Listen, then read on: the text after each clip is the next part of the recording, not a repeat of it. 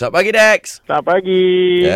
Okey, soal menyoal menentang Johan. Okey, situasinya adalah dua orang sahabat yang sedang dia macam pergi bercuti. Okey, macam. Dia macam nak pergi bercuti, rupanya mimpi. Macam tu. Tak ada lah, memang pergi bercuti lah. Takkanlah mimpi pergi bercuti je lah.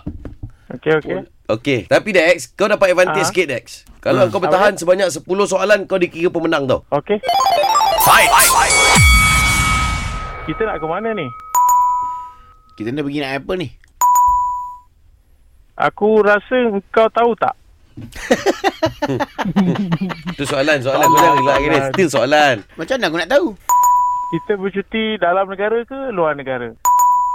Kau nak yang mana? Kereta ke lori? Kita nak pergi nanti. Boleh naik lori ke? Kalau motor boleh, kereta pun boleh kan?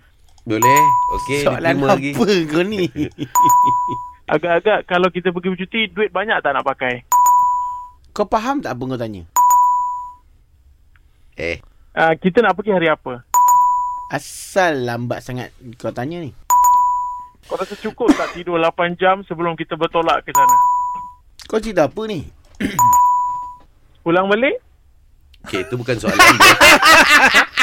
Itu permintaan bukan soalan. Itulah, silap lah. Kau dah soalan yang nombor 9 dah tadi tu. Aduh, satu lagi. Okey, jadi kau boleh umumkan kemenangan Johan lah. Johan? Banjirnya. Johan. Tapi kalau nak pergi Langkawi okey. Johan. Ya, saya. Ya, saya Johan. You win. Thank you. Comel lu, Dex. You win.